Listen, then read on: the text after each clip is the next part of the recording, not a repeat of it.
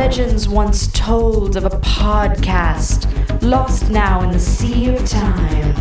These ancient recordings spoke of games and the arcane art of HTML5. Today, Geoff Blair and Matt Hackett bring these words back to life. It is Lostcast, and may your ears receive it. Welcome to Lostcast, episode 55. I am Matt Hackett. And I'm Horse Blair. Horse Blair, there he is. I was wondering where Horse Blair was. Actually, I'm not Horse today. So far. Give it time. You just need to talk for an hour and a half. Yeah. So last week was a super cool episode of Lostcast. It was the Tim Fallon episode. That was a lot of fun, actually. I really enjoyed that. I'm not as into the music side of things as you are, but right. I really got interested in his work and the things he was doing. Yeah. Because of that. He's, there's all kinds of different musicians in the world, you know, and he's not the kind who, cares as much about the musicianship and the instrumentation of it and stuff. You know, he's not sitting here playing guitars all day, and he just wants to make music in any medium that he can, for example. You know, he strikes me as an engineer who happens to be really good at really good at making music, you know? Yeah. Well, he's kind of a self-described jack of all trades, so it seems like he just has interests across the board, and music is one of them, and, you know, lighting and film and story and stuff are all things that he's interested in. And I can apparently HTML5. Yeah, and HTML5. It's awesome. I can totally relate, of course, because I've got a bunch of interests, and it's it's taken this long into my life for me to focus all of my energies into games, which, I don't know. If I didn't focus, I would just be sucky at a whole bunch of things, and my goal here is to be less sucky at games only. I'll continue to be sucky at everything else. Well, there's that old saying, jack of all trades, master of none. There it is. Yep. Yes. Although, I kind of don't really agree with that. No? I think that you can be a jack of all trades and a master of some. Yeah. You know, I would say that, we're pretty good at, we're masters at JavaScript. I won't say we're masters at game development, but, we have certain specialties where we're extremely proficient, but we also have, a lot of things we can do on the side in a jack of all trades style. And, there's people Notch made Minecraft single-handedly, and that requires a lot of skills in a lot of different areas, and, one person I admire is the director Robert Rodriguez, because he does everything. He produces, he writes, he directs, he scores. He writes his own music for his movies. If you're not familiar, it's stuff like El Mariachi. He did recently. He did Sin City. Oh yes, and the one that was a lot like that Machete. Oh man, I love Sin City. Anyway, he's one of those guys who does it all and really effectively, you know. But that would be kind of a lousy expression, right? An expression tends to need to exaggerate a little bit, right? To get its point across. Yeah, it's trying to make a point, right? Anyways, it was a very great interview, so check it out. Yeah. Lostcast 54. I probably made the interview more stuttery sounding than it did. I used a gate to kind of reduce the noise that was happening in the silent areas. It was a little bit weird for us because it was the first time that we've had an interview where Tim sent us his own audio, and that was pretty cool, and that made things a lot easier on our end. But I think I went a little bit too far with the gate, and I may have introduced a stuttery sound, so my apologies for that. But, it's a process. Every interview will hopefully be better and better. And in 10 years, we'll have, these pristine interviews. They're flawlessly executed or something. Well, whenever there's, someone else's hardware and stuff involved, there's just not much we can do. Yeah. In other words, I am full of excuses. That's right. So, it's been a couple weeks, and we've been doing a lot of work on the game. So we're going to do another Wizard's Lizard changelog episode.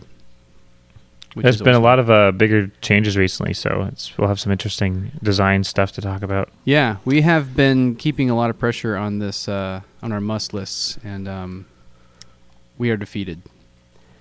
It has been. We are defeated. Yeah, we're defeated currently. We'll get there, but we wanted to have our must list finished by last week, and we're nowhere near that. No. Yeah, it's a constant struggle to just keep your head above water sometimes. Yeah. I think we're going to get all the musts done like just in time for the release. And that's just the musts. So. That's not talking about the like 100 or so strong shoulds. And some of them are like, wow, you guys should really fix that. Like, notice the wording there. Should. You should really get on that. Yes. Well, I think that we were talking about this the other day with Greg, our biz dev marketing guy. Yep.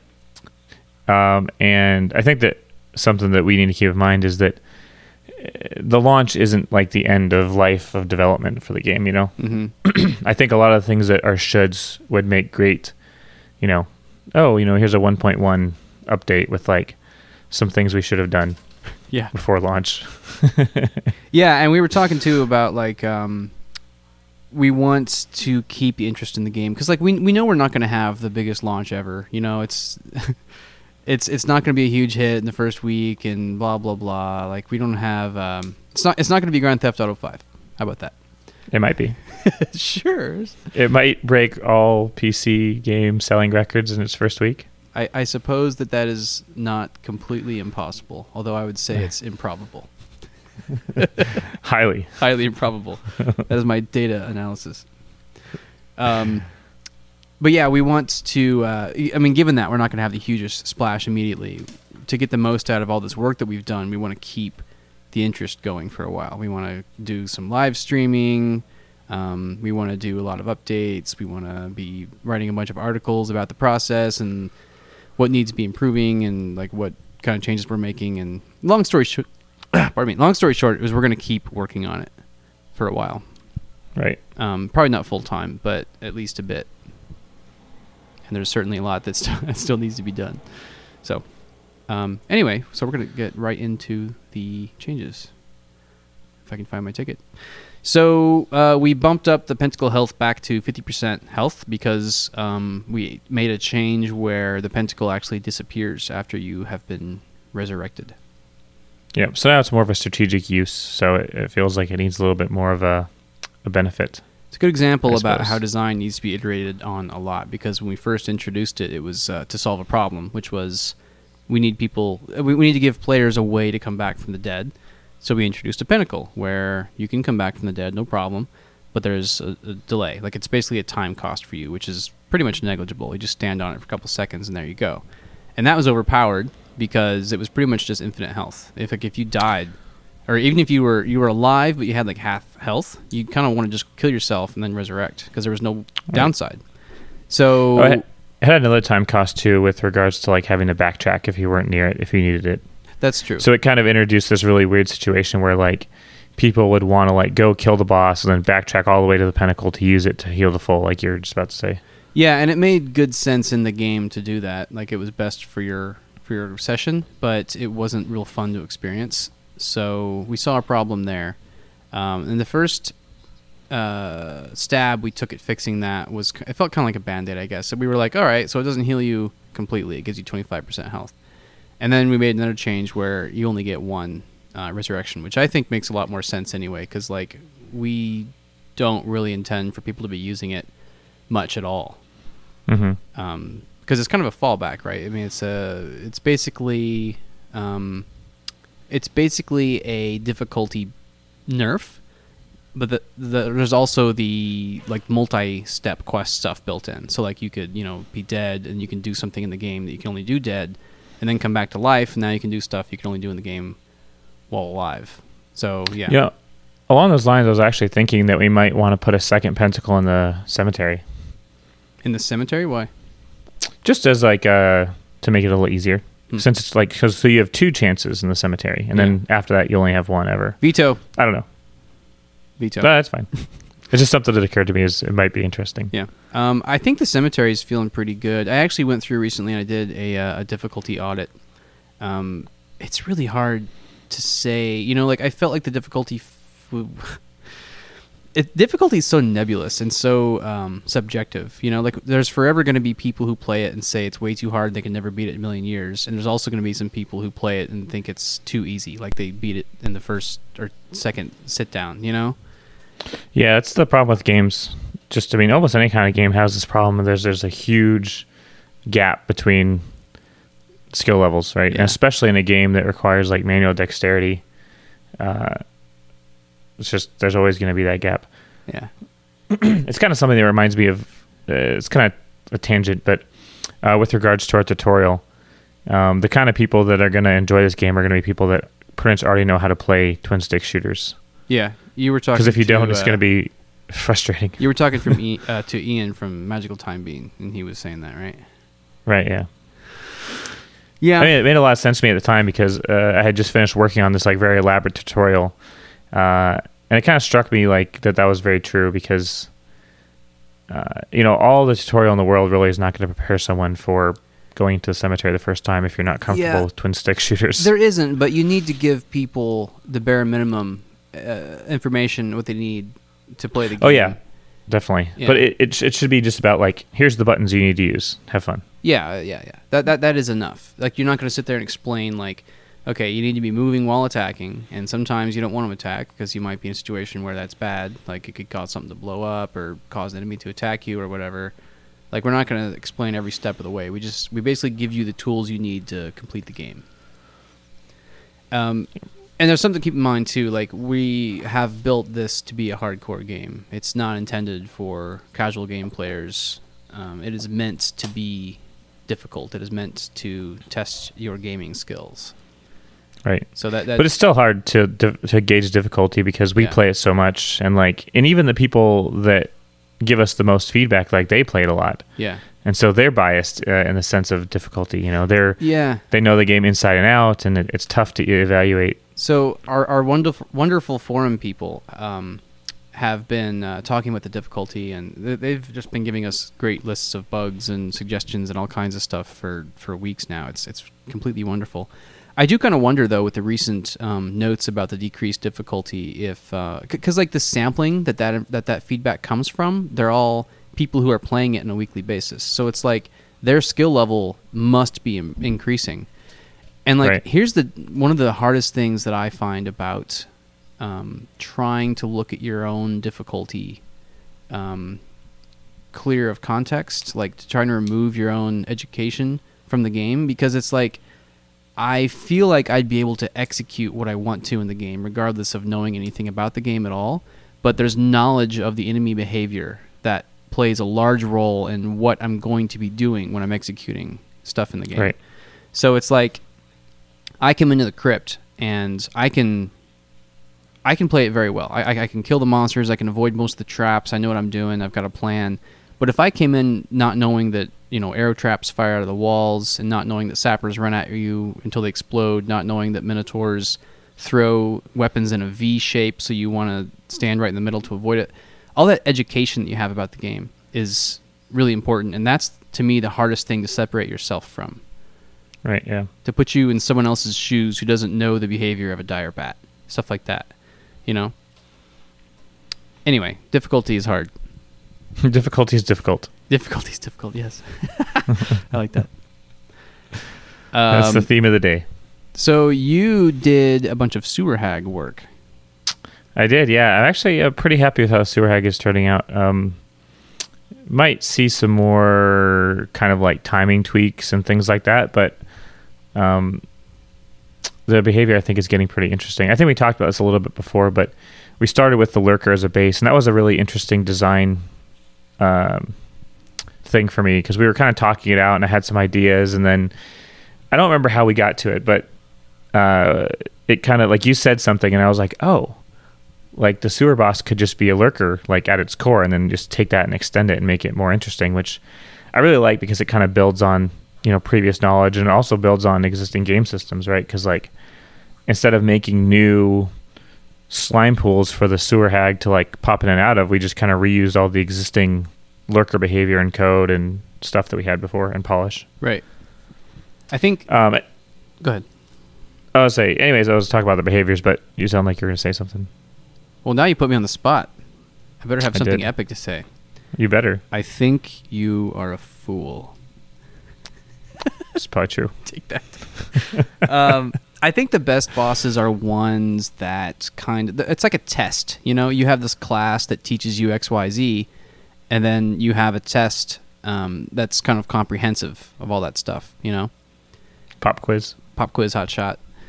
right? And so it's like in the cemetery, I don't know. We haven't done it's not a real elegant ramp up. You know, we didn't do that much work of planning out the mechanics and making sure that they're like on a staircase of difficulty and stuff. We mostly just kind of threw stuff in the game, moved it around, and, you know, played it a lot until it felt pretty good. But that would be the goal eventually, I think, is that, like, say the first dungeon or whatever teaches you the mechanics of, you know, moving and attacking. And then out of those basic things, the boss tests you in those mechanics. And then your second level teaches you, you know, depending on what your game has, like in the example of a Wizard's Lizard, it would be like, you know, more about item management and more about states like frozen and poison and stuff. And we do that a little bit. Like the sewer, if nothing else, the sewer is harder than the cemetery because most of the traps and monsters poison you. And right. Poison is just, you know, you're worse off when you're poisoned than if you're not poisoned. I think that we do a pretty good job of that, a decent job, because the cemetery boss the cemetery kind of teaches you the basics, which is like move away from bad things, right? And don't step on graves because they'll make your life harder, right? And that's kind of like everything about the cemetery boss. He kind of, you know, he kind of takes that to the next level where it's like, okay, here's one monster with a lot of health who has various ways of attacking you. Right. You know, he might attack you head on, or he might swing around in a circle, or he might, you know, summon adds. And so you kind of get like the moving and the dodging, and then the basic triage, which is like, okay, the boss spawns adds, and then you need to kill them. Right. Because it'll just make your life easier. Yeah. And then the other basic premise, which is like, don't step on traps because it'll make your life even harder than it already is. Right. And then I think the sewer kind of takes that to the next level where it's kind of like the boss isn't attackable all the time. So you kind of have this like, you have to be targeted with your attacks. And the boss has like, you know, the sewer boss is actually very movement based. Yeah. So the basic premise is that it's kind of a lurker style enemy, and it comes up and down through these various pools in the room. And whenever it comes up, it shoots at you. And one of the things I added very last was the projectile behavior, which I think is kind of interesting. When it comes up, it shoots 1, and then it waits and it shoots 2 in the V, and then it waits and it shoots 3, like a triple dagger style. So it's kind of like a 1, 2, 3 combo. Yep. And you have to dodge. And it's interesting because each of those patterns requires you to move, right? Yeah. So you have to move because one's head on, and then the V you can kind of split. Yep. But then you can't stay there for the triple again. Right. So it's pretty interesting. And then when the boss goes down, it spawns all these mushrooms. Yeah. Into the room, which is pretty interesting. The mushrooms are a fun trap because they're kind of like the graves in the sense that you don't want to get near them, but they're a little more tricky to deal with. Right. Because where the graves only hurt you if you step on them directly, the mushrooms will hurt you, 1, when you get too close, and 2, when you kill them. Right. And the encounter is designed in such a way where you almost have to be killing mushrooms because it's a small-ish arena. Right. And my kind of goal with that encounter was to make it a little bit more like death by attrition, or like you have to juggle. It doesn't feel like the zombies in the Warlord encounter are that hard to juggle. You know, it's like attack, dodge the attacks, kill the zombies when they're up, and they're pretty easy. Rinse, repeat. Right. Whereas with this one, it's more like, you know, the boss pops up, dodge the attacks, weave in and out, kill, and then when it goes down, you really have to be on the ball, killing and dodging the spore projectiles from the mushrooms. The mushrooms are a lot harder to manage, definitely, than the zombies. Because they're not plus even... they poison. Yeah, plus they're poison. They're not even hazards themselves. You can walk into them, you can do all kinds of stuff. It's just like... the triaging process is pretty interesting when I'm playing the Sewer Hag. I thought it might be too difficult at first, but then I kind of like I think with any good boss encounter, you figure it out. And what I figured out was you need to kind of just generally have a path, like in a big circle, around the center pool, and I clear those mushrooms out, and I just kind of keep my distance from them. I just attack, and I run away. Is basically what I want to do. The whole time you have to manage the sewer spouts because they can mess you up at any moment. And then aside from that, what I do is I make a beeline for wherever the Sewer Hag pops out of the puddles, and then I just I get off to one side, and then when she attacks me, I just go I like rotate maybe like a 45-degree or so rotation away from her, and then I just toggle back and forth. It's kind of the same way I handle Crystal Encounter, only it's a lot harder because in the Crystal Encounter I'm kind of like on this little linear strip, but in the Sewer Hag Encounter you've got to be all over the place. Yeah, because the boss kind of moves around. Yeah, really fun. Yeah, though. It's pretty fun. Yeah, I'm really happy. So yeah, I'm happy with the way that turned out. Yeah. What? I just said the exact like. I think I said the same thing you did word for word. Oh, it's like I'm really happy with how that turned out. That didn't even work out. I'm glad to hear that you thought it was too hard at first, and then you kind of feel like you have a plan for it now. Like perfection. That's a good. Yes. Yeah, that's a good place to be. And now that I've figured it out or whatever, I am worthless as a subject with which to test that encounter, and I'm kind of figuring that out, like about the like sewer, for example, because like I went back yesterday and I played it and I'm like, I don't know, man, like it's pretty easy for me, but I can see how this would be really hard if I didn't know all these tricks that I've got just by having experienced this. So I don't know, I kind of tightened the numbers and then I shipped it. I don't know. It's interesting to think about though too, because even when we're testing in isolation, it's hard to gauge the actual difficulty because we don't often start at the very beginning of the game. Yeah. And I think it was interesting when we live streamed 2 weeks ago or whatever that like we both died in the sewer. So I mean, we're both sitting here saying like, oh, we're so good at the sewer and like it's so easy and like we don't know if it's difficult or not. But like really, both of us died multiple times trying to complete the sewer in the live stream. So yeah. I think that says something. It does. I am Mr. Excuses today, so my excuses are as follows. For one, my computer was really sluggish, so I was getting I was playing at 20 to 30 frames per second, which is pretty rough in a Wizard's it's pretty rough, yeah. And then also just being put on the spot, knowing people are watching you is always like I can play the game great if no one's watching. I swear. Well, imagine if you were trying to play Spelunky and do a hell run while you were like chatting and like listening to me yap. That's and, like, true. Yeah. Yeah. You'd be like, shut up, Geoff, shut up. Man, sometimes when I used to play Left 4 Dead with buddies, that was a really intense experience because it's like you're doing so much at the same time. I don't know. I think I'm the kind of person who gets a little too intense and I get like bossy or like, I don't know. Being an introvert, I also, not just the communication of people that I have to juggle, but also their emotional states. Right. It was exhausting. You're like, how does this guy feel about what I just said? Yeah. Yeah. Yeah. Anyways. That's a hard one. I don't know how to... The difficulty gauging is really difficult. Right. I don't know how to do it. Anyways, long story short, it's feeling pretty good. So, really the next major piece, the next major boss is going to be the end boss. So that's going to be a lot of fun. Yeah. I did a bunch of work on the cemetery boss. After you did a bunch of work on the cemetery boss. So Hooray. I was polishing the rough edges, of which there were many rough edges. Many. Geoff, you are a messy man. Hey, that's what I do. There was like, let's see, what did I do? There was like, when he would enter certain phases, there'd be no warning. And so, for example, the zombie warlord, he'll start off, and he kind of runs towards you, and then he attacks, and he shoots out this spike ball, right? So actually, I'll just walk through his behaviors and tell you what I did. So now, when he throws his spike ball and it hits a wall, it explodes, because that's awesome.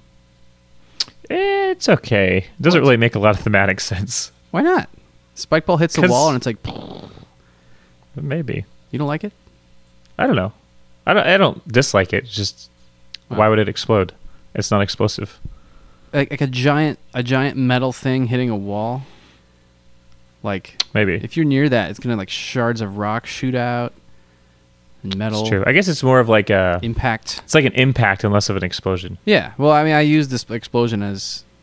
Yeah. I mean, I would probably reskin it as an impact somehow. Maybe shards shoot out, like little projectiles or something. But hey, the multi-purpose explosion. Exactly.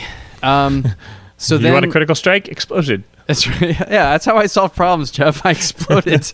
There's not enough polish here. Better put an explosion. That's right. That's becoming. That's kind of a joke at first, but that's becoming pretty true. That's true. Better blow it up. Anyways, no, I think it's fine. So then in his next phase, he enters what's called the whirlwind, where he he starts spinning. He'll throw out, or he's got his spike ball, like a spike ball on a chain, and he starts to rotate it, like spin it around himself, and he'll also bounce around the room at a random direction. So I had him first aim at the player, because random behaviors to me are less interesting than predictable behaviors in general.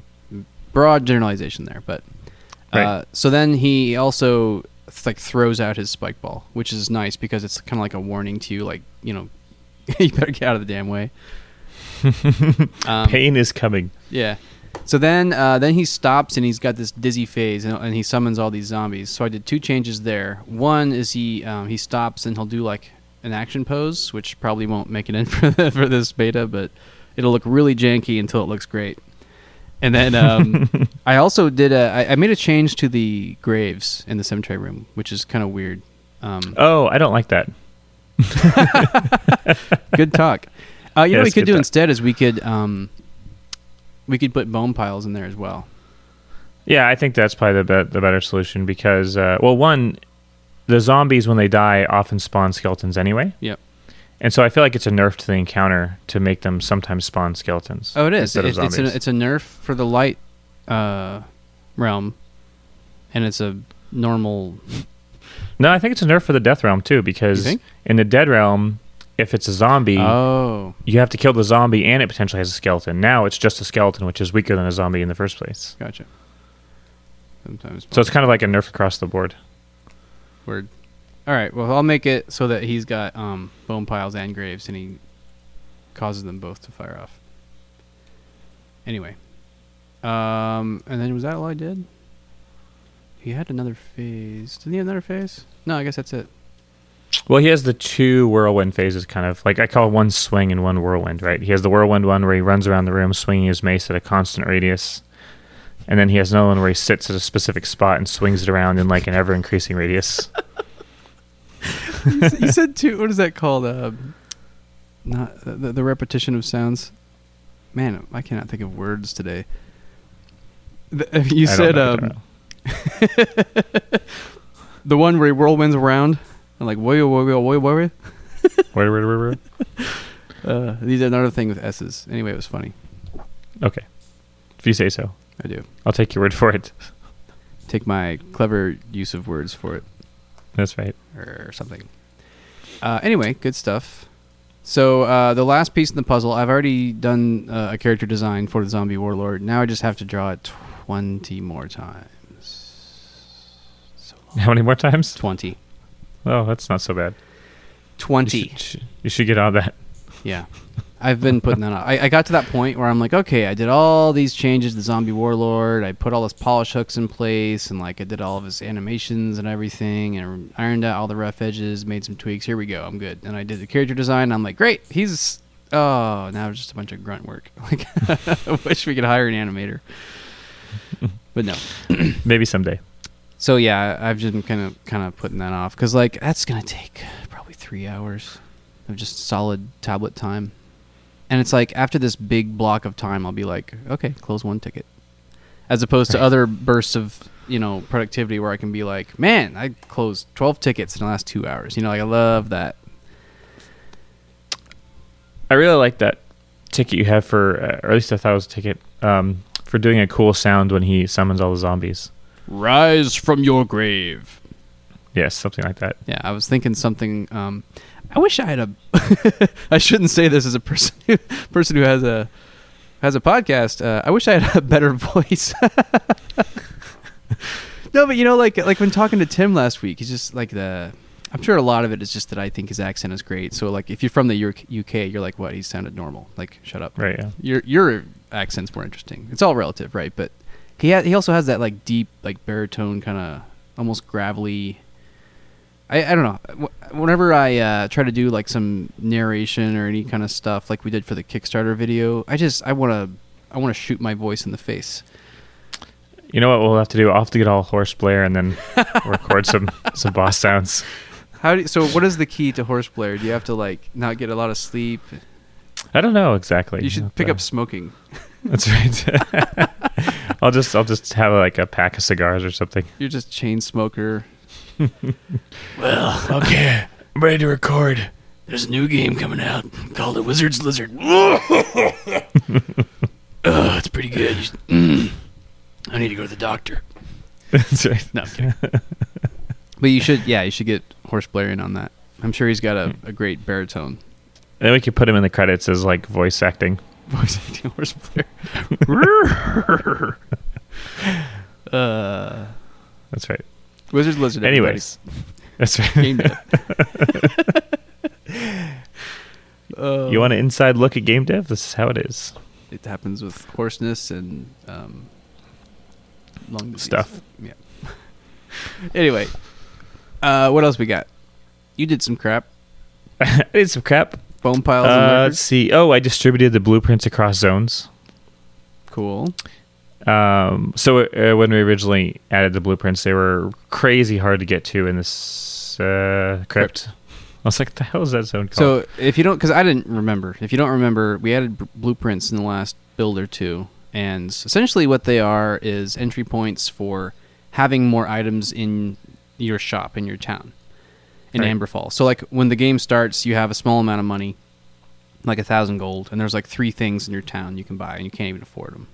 So as you're playing the game, you find hostages and you rescue them, and they give you more money to start with, and then you might have enough money to buy stuff in your store. But if you want more stuff in your store with which you can choose to purchase, you need to find blueprints in the game. So Right. there's your explanation. There's a high level. Yeah. Something I saw on the forums today, actually, I think David was asking about where did all the townsfolk go in the town? I feel like that's the name of a song, like a country song. Where did all the townsfolk Where did go? all the townsfolk go? Nobody knows. I know. Yeah, I think you know. I don't know. I removed them. You removed That's them? what I did. Yes, I did. Are you going to replace them with people when you've rescued them or something? Yes. Are there going to be like Yes, I am. 100 people in that room? No. It's going to be divisible by something. So, like, every time you rescue 5, you get 1 more or something.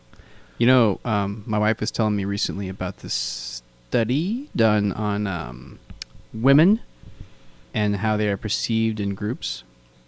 And so if something like if you have a group of people and your average person looks at it and the group of people is like man, woman, every other, they'll think that it's predominantly women. And if you have a Predominantly group of women. people where it's like, you know, something like 3 men for every woman or something, but just more men, right?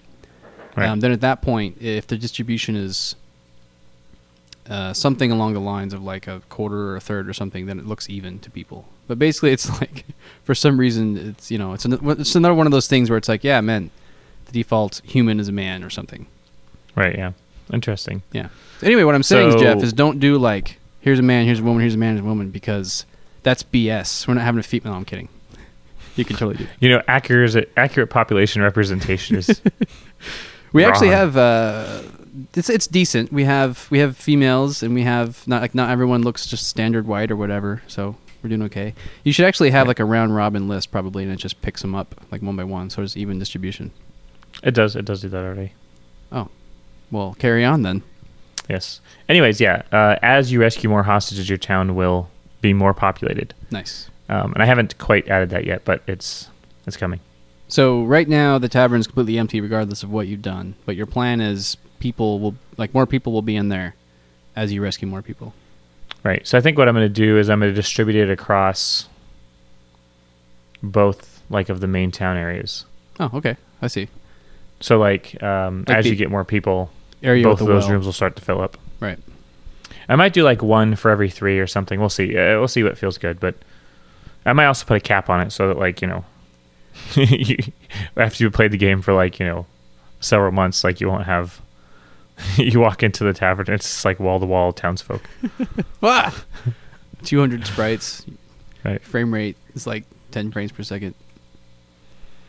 I did a lot of item rebasing. I went through and kind of bulldozed axes and daggers, kind of rebased them. Took a new approach. There's still complaints about them. I don't know. They're hard. It is hard, yeah. It's interesting because there's a lot of, I guess, constraints, right? Like the daggers especially, I feel like, are in this weird place where they're hard to get right because they're basically swords, but since you fire 2 of them, they do half damage. Right. And as we talked about before, you can't like bump up their damage to half again as much as swords because it won't really have any kind of discernible effect on the game. Right. Because we have like these monster healths that kind of step in like 5 increments. Right. So really, like the smallest change you can make to any weapon is about 5 damage. Yep. For it to be noticeable. Right? Like, it'd be pretty interesting. I feel like oh, go ahead. I would say the pattern, the spawn pattern of the daggers isn't enough of a buff to compensate for the nerf to their damage.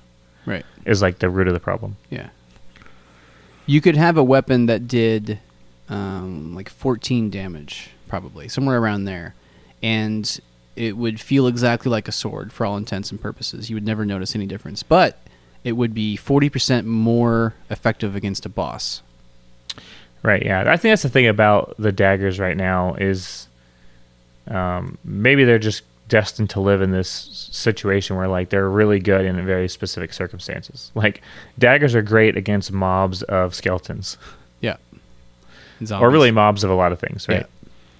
Yeah. But they're really weak against bosses. Mm-hmm. Whereas something that, had like 14 damage versus a sword would be a lot better against a boss. Right.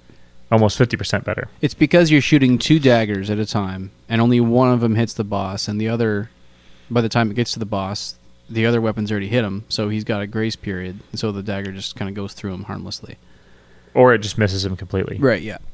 Yeah, so one of the two. And that's true for most enemies, right? Like, that's why the double daggers is kind of not the best weapon for any single target enemy, because even if you hit them with both daggers, only one does damage. So every time you fire, you're really only doing 5 damage. Right.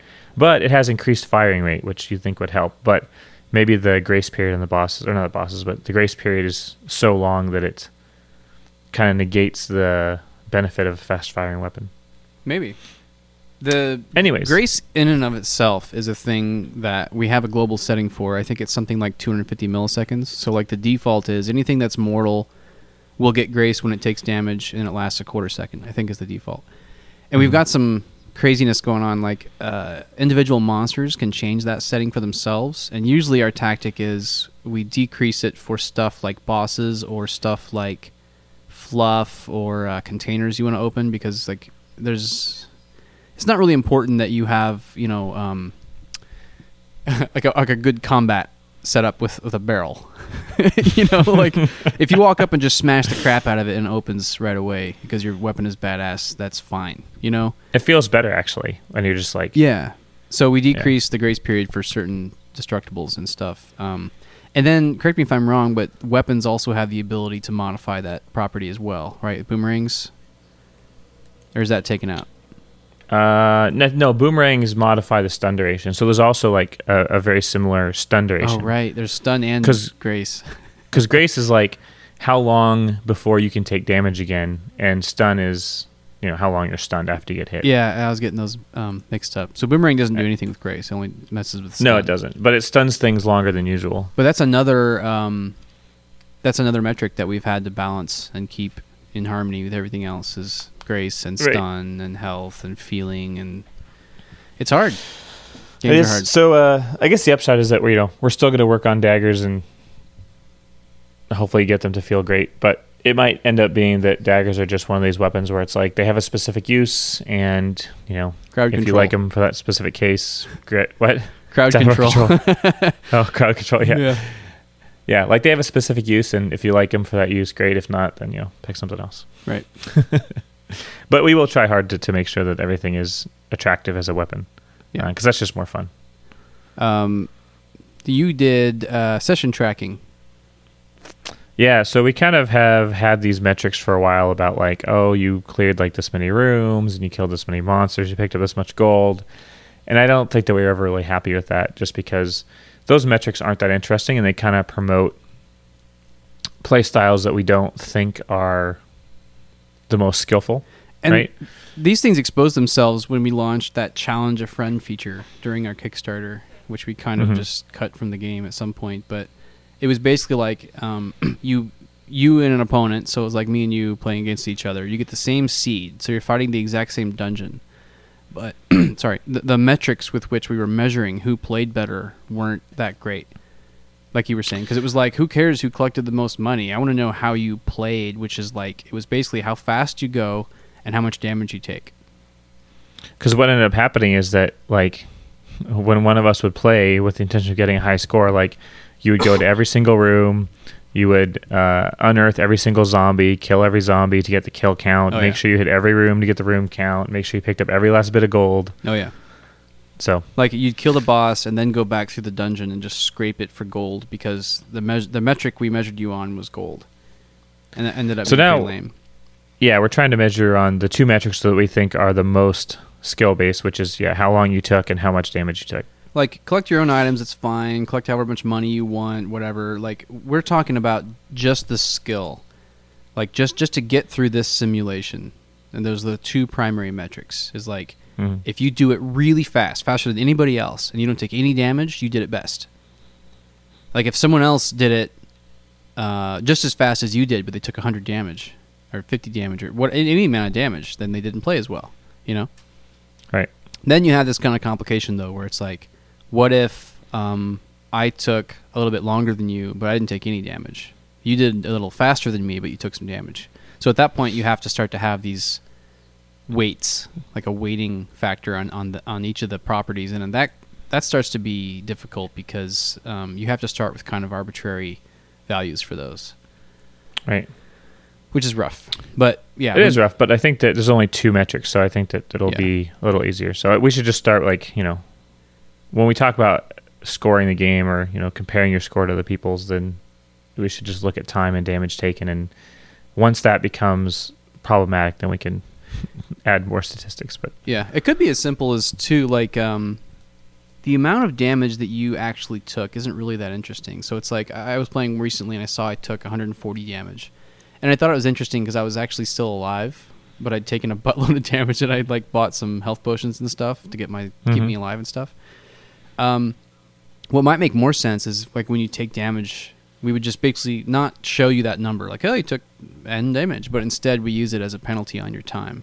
So it's like, you beat this dungeon in 7 minutes, and then based on the damage you took, you get a 1 minute penalty or whatever. But again, that would be arbitrary how you convert that damage into time, right? Yeah, it'd be nice to kind of homogenize those, like, basically take one statistic and overlay it over another statistic so that they're one metric. Yeah. Anyway, we'll get there.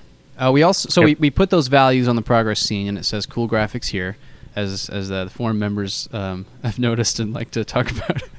It is pretty amusing. And we do plan on doing a some forum members actually suggested doing kind of a progress scene like Ghouls and Ghosts or similar, and that's been the plan for quite a while. I was looking at either Super Castlevania 4 as an inspiration or one of my favorites, Ghouls and Ghosts. Not totally sure yet. I don't know. I kind of just need to start sketching and see what works and what's easy and all that jazz.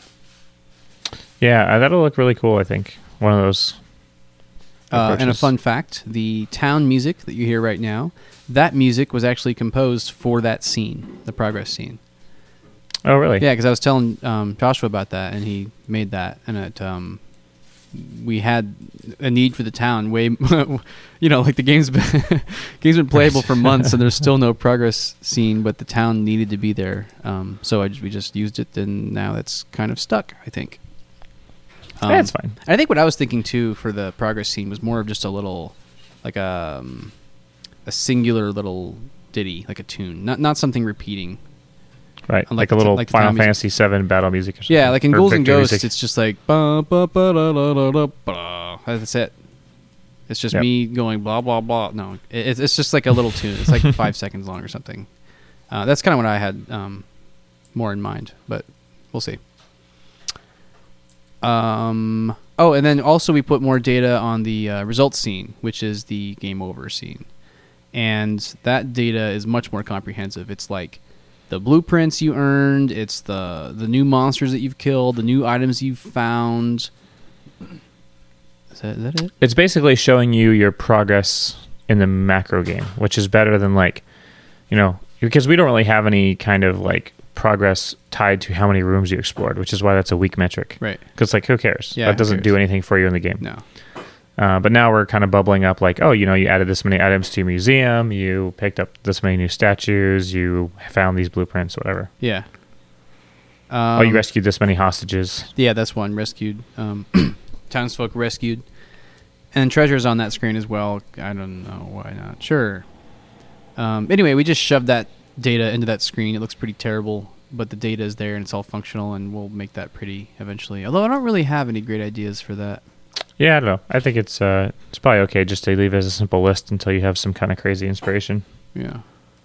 I mean, not everything has to have like a crazy presentation. Sometimes it's okay just to list it as, I mean, like nicely, obviously, like count it up and whatever. But yeah, I might at least like center it vertically. Yeah, right. That's probably a good idea. Yeah. I don't know. It's the state of a part of the game is a very difficult thing. It's something that we've talked about a few times, but it's it can be dangerous when something looks like it's shippable, because sometimes it just becomes shippable. But it's like your intention from the beginning might have been like, whoa, this is all f***ing placeholder. Right. Yeah. And I don't know why I just cursed there. I'm gonna have to cut that. Anyway, what else did we do?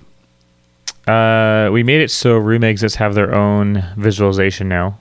Before, all the exits in a given dungeon would look the same. Right. Themed along that dungeon's graphics. Yeah. But now we have the ability to make the forest exit in the cemetery look like a forest room and stuff. I was going to ask you about the exits, actually. Do they need to be exactly 80 by 80? They're just objects, right? They're just entities? Yeah, they don't have to be necessarily. Okay, that might make things much easier for me. Why is that? Well, we did the change where... So previously, the environment graphics needed to be seamless with the room exits, because the room exits utilized the background. So like kind of like a door, say like an oval door. Mm-hmm. There's parts within that square where you can see the wall where the door would be, right? But with this change, we wanted it to be like, this door looks like it goes to the cemetery, for example. Like you're in this zone, and this door goes to a different zone, or like in a different environment. And so we wanted, like you were saying, we did that change where it's like, even though I'm in the town and everything looks like the town, this door looks like it belongs in the cemetery. Yeah, you could totally extend the size of the doors so like the frames overlap the tiles on either side. So yeah, I'm going to do that. Given that we needed it to no longer be seamless and we needed these exits to be their own singular little entities, that creates, like, it's basically just a solid square, and it looks pretty bad. It looks fine in an environment where it's like, wood walls or brick walls where everything's kind of, sharp angles and man-made and stuff. But especially in the forest, the walls with these harsh, solid lines for that rectangle look pretty bad. And it actually caused me to do the forest doors in a different style than the forest graphics themselves, just because I couldn't figure out a way for it otherwise to be completely plantable into any other environment. Mm-hmm. Anyway, long story short, I'm just going to make those doors bigger than their little rectangles. Right, yeah. Man, this podcast, I've made like 3 tickets just from our discussions. This is bad. We want to be going the other way. Fewer tickets. Damn it. More work, less talky talk. So this is art for bigger room exits. FML. So another big change that I was working on late last was a bunch of collision stuff to hopefully make the game feel a lot better with regards to like how weapons hit walls and how your character bounces off stuff. You're talking like brand new collision code. Yeah, I basically rewrote the collision algorithms for the environments and object-on-object collision. So like that affects every part of the game. Yep. Everything. Because there's no time like right when you're trying to finish to refactor a bunch of core collision code. But it should be better. The approach that I was using before was kind of flawed in a lot of ways, and so I basically, for the last couple weeks, I've been doing like some reading on and off, where I would just like read about different collision techniques and trying to understand some more advanced math. it's interesting. I was thinking to myself the other day that collision detection is only complicated until you start thinking about collision response, because collision response is much more complicated. And the response is important in the game where you want information about all the things happening so you can message it to the player and polish it and all that. Right, yeah. So collision detection is just like, did these two things collide? And like, that's a fairly easy problem. Yeah. It's like, hey, this rectangle is blue now because it's colliding with that one. Like, okay, easy. It's not even that. Like, collision detection is just the sole act of discovering which things are colliding with which. Right. And then collision response is, what do you do about that? Like, how do you push them away from each other? How do they slide along the wall? Like, how do you modify their velocity? How do they bounce? Like, it's a lot of complication. But right. I ended up making some changes with a little bit of more advanced math. And I solved the weapon bouncing problem in a really elegant way, I think. I've been kind of noodling on that problem for like a really long time. Mm-hmm. Ever since it became an issue, which was always. Yep. And what finally occurred to me was that just saying that a weapon collided with a wall isn't good, because in the real world, the way that a weapon would act is that, like, if you threw it directly head on at something, it would bounce off, right? But if you kind of like threw it along a wall, it would like, its position would shift, but it wouldn't just like bounce off the wall, Right. So I changed the way that collision with weapons works, in that it only bounces off the wall and like becomes a dead projectile if it hits the wall at a direct head-on angle or something close to it. And so how do you go ahead? How do I what?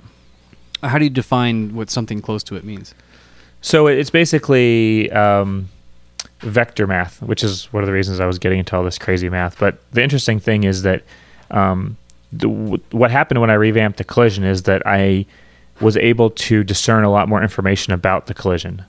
So before, we had this collision system where it was like, okay, X and Y are colliding, or A and B, two boxes A and B are colliding. Now, what do you want to do about it? Now I have the ability to detect, okay, A and B are colliding. Here's the area of the overlap in which they're colliding. And then here's a vector normal representing the angle of the collision, like relative to the object. And here's how much penetration, the least amount of penetration into the object. And I won't go too much into like the penetration stuff, but one of the better ways to handle collision is to separate the objects on the axis of least penetration. Because before, what was happening is that I would always resolve X first and then Y. So our collision code would look like, okay, is it colliding on the X-axis? Push it away on the X-axis. Is it still colliding on the Y-axis? Push it away on the Y-axis.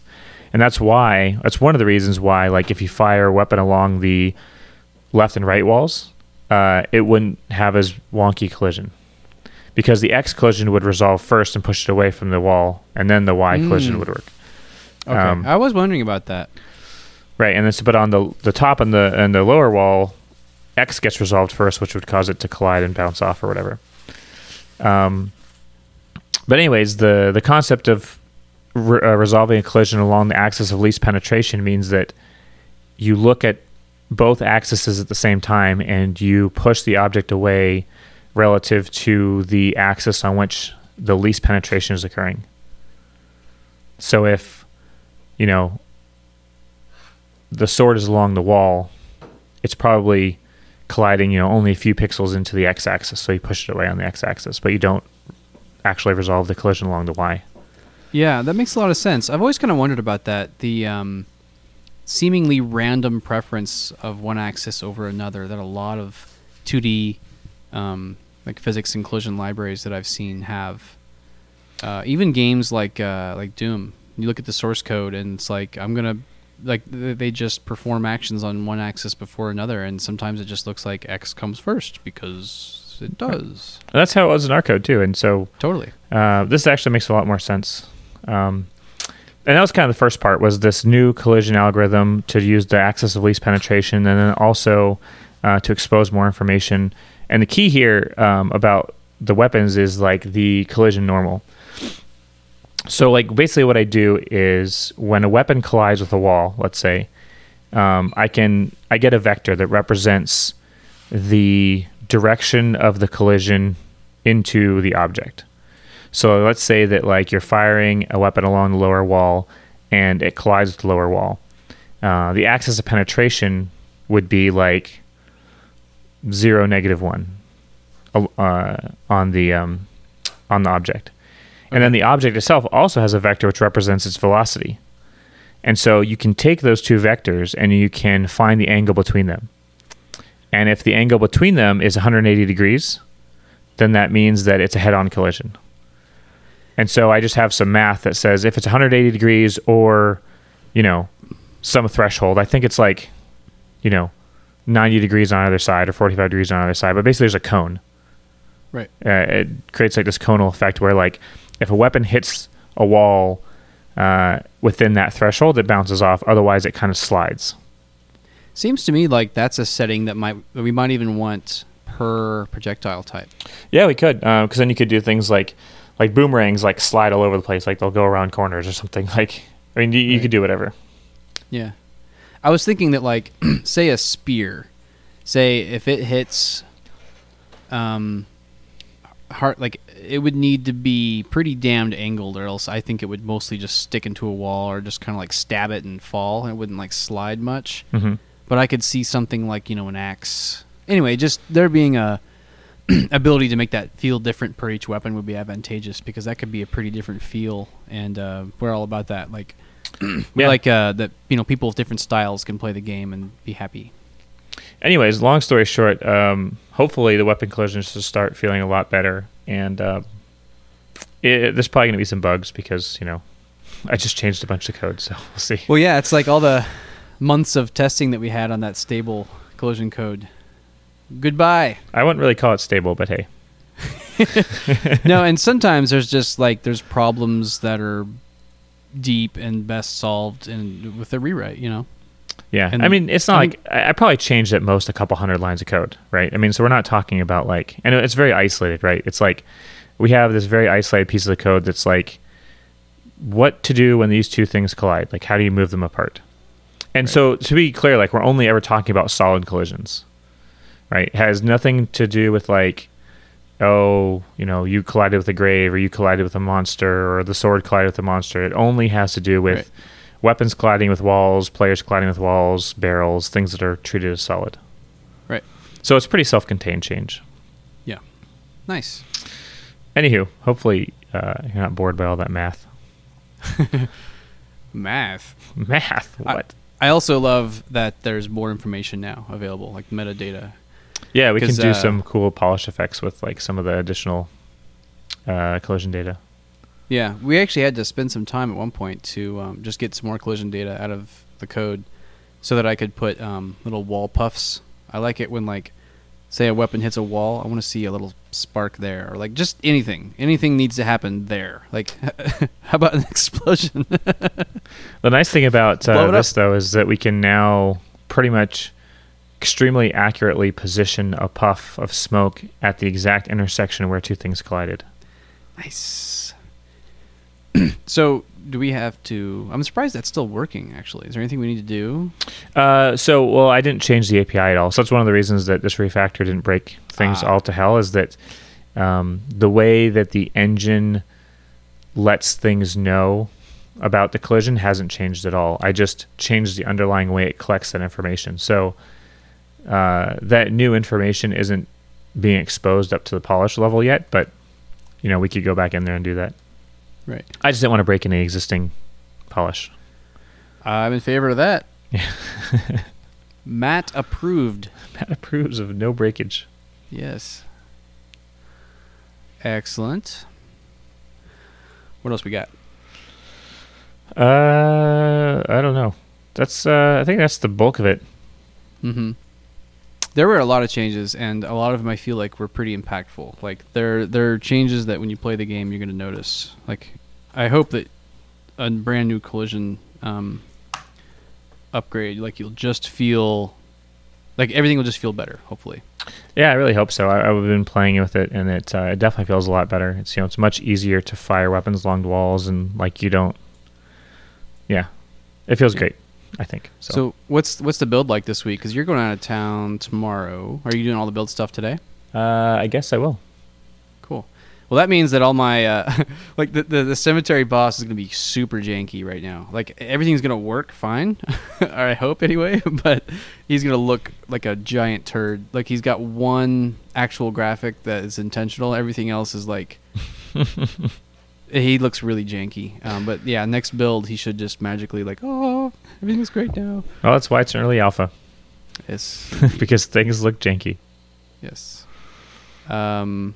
And yeah, Sewer Hag is feeling pretty good, but it's just a giant lurker, like upscale. Like it looks, yeah. She'll have hand drawn graphics. I'm looking forward to that actually. Yeah, but the nice thing about the art and the polish is that it usually doesn't interfere with the game, right? It's like just a drop in replacement that doesn't really affect anything else. So yeah, like you can just go play and enjoy and just close your eyes.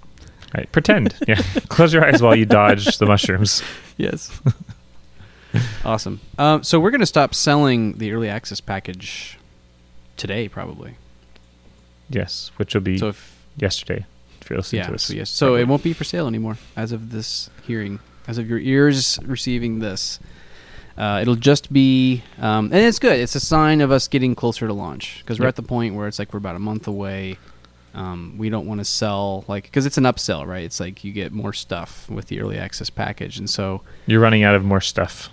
Right? Yeah, because like part of the thing is you get weekly builds and blah blah blah, and if there's only going to be a handful of builds left, then it's probably time to cut that off. So I'm gonna cut that today. Awesome. However, you can still pre-order. So if you haven't yet, go pre-order because you're going to save $3. Yes, and it's looking like probably third week of January or so. Oh, I can't wait, man. I want to get it out there, Like, I know there's a lot left to do. I just want to finish the musts, get it out the door, and then continue to tinker away with it while we, I think that we're going to try and, provide more long-term support for the game, this game particularly, than we did with other games like Lava Blade or whatever, because, I think that launching is just the first step, right? We got to, keep the pressure up and try and get it out to consumers and, really... We spent all this time building a product. We should really, it'd be like if, Sony built PlayStation 4 and they're like, here it is, we're done. We're not going to work on it anymore. Yeah. It's like no system updates. Right. Yeah. I mean, with Lava Blade, it was hard because it was built, I don't know. It's kind of a sore spot in our memories, because it came with a lot of pain and bad design and, it was separated by another contract in the middle. And it's just this big mess. Whenever it gets brought up, I'm just like, ugh, I don't want to talk about it. Too many bad memories. But a Wizard's Lizard feels more like something that is worthy of more time, Right. I haven't had the urge at all to go back into Lava Blade and add more content. You added some more extra areas, and that's great. But with the Wizard's Lizard, I'm hoping that we'll be motivated to add some more stuff to it. I think so. And, keep people interested and make them feel like they spent their money well and are entertained and all that. Keep interest up. Yeah, it should be fun to see how that goes. Plus, any reason to be noisy and get more eyeballs on the game would be great. Yeah, especially maybe if some press or something, or people that hadn't heard about it before, or they had heard about it and they just weren't intrigued. They're like, oh, a new update. Well, maybe it's time to try it.